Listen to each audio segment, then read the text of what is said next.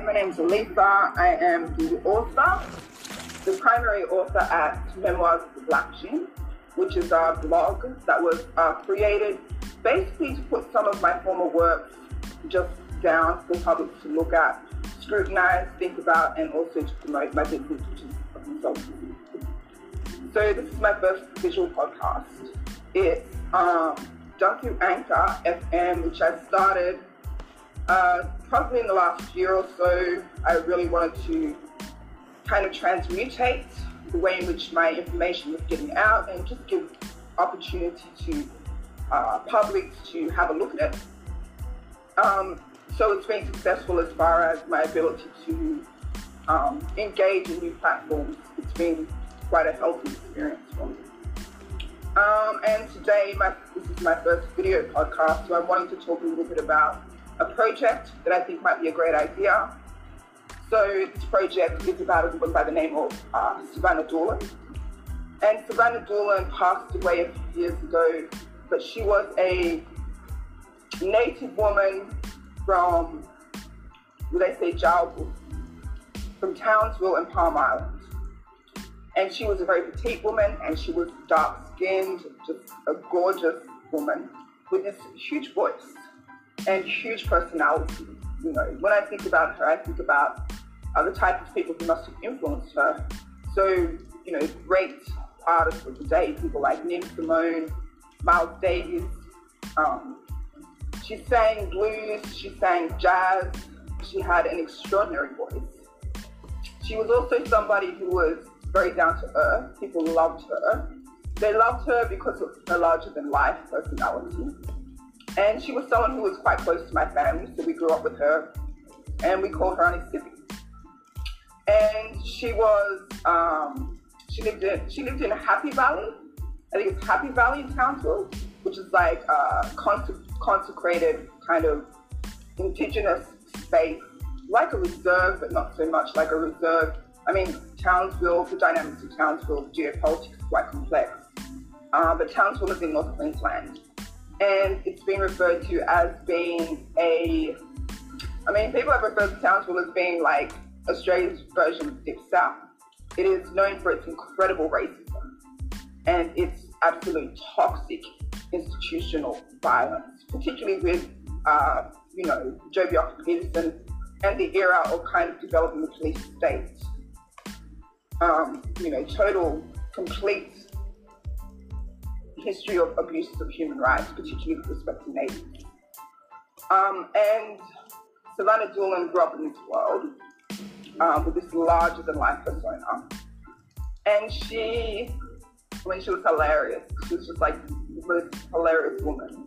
She had this major crush on Eric Bana, which every time she talked about him, I would just crack up laughing. And she was someone who sang jazz, blues. She created a mixtape of sorts that I previously had access to, but since the hacking and the expiration of my former emails and social media accounts, I've lost access to it, which is something that deeply saddens me. There's something to be said about the ways in which those digital archives and artifacts are being lost for people's epistemological history. So I was thinking that it would be a fantastic idea if somebody took the initiative and wrote a book about the life of Savannah Doolan. And through my consultancy, which is Alisa Penner Consultancy, I'm wanting to co-publish work, and I just put the idea out there because she's someone who was really, really well respected, but not somebody who achieved the type of notoriety that she should have. And her life story talks a little bit about the influences across the Black native Australia from Black America. And specifically, Townsville has really interesting history as far as African Americans. So I think there was a battalion of African Americans in Townsville, and there was, because of the extraordinary violence, there was a racial violence. There was an incident that happened where they actually, an African American soldier, and they were under segregation at the time, opened fire on white Australians. And so this is kind of one of the legendary stories of Townsville. Another thing that happened was the history of the brilliant Roberta Sykes. So Bobby Sykes is an author. She was a poet, and she was gang raped by a group of white men in Townsville. And it became a very high profile case. And so she was, she went on to be probably one of the most influential rights activists across the Native rights movement of the 1970s.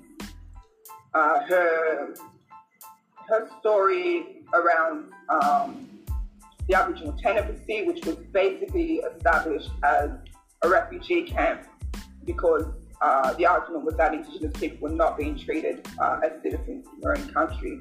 And so they sought refugee status through establishing the Aboriginal Embassy.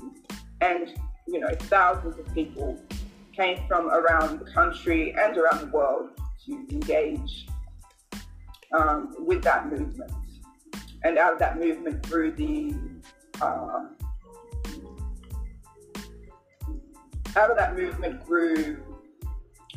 Aboriginal Land Rights Movement, the Aboriginal Land Rights Act of the Northern Territory, the establishment of the block in Redfern, the first shopfront legal in Australia ever, which later became Legal Aid, Australian Legal Aid, which was kind of opened up to people of low socioeconomic standing, and the first shopfront medical.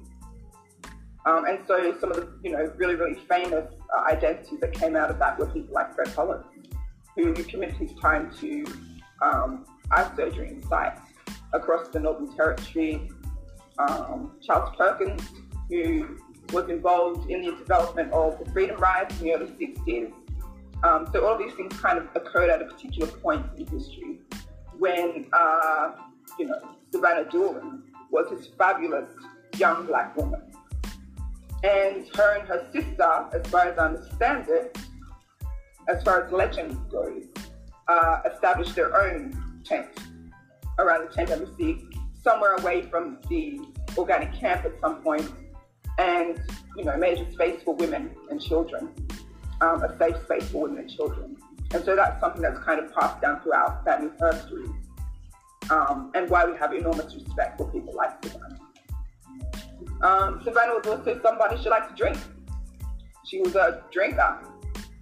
She'd get her car and she'd drink with people and she would sing. And her voice was breathtaking. And it moved with such elegance and such grace and such rawness that it really, really had this almost, cellular vibrational impact on people when they heard her. And, for my own kind of regret with respect to Auntie Civi is that I didn't go to her funeral when she passed away.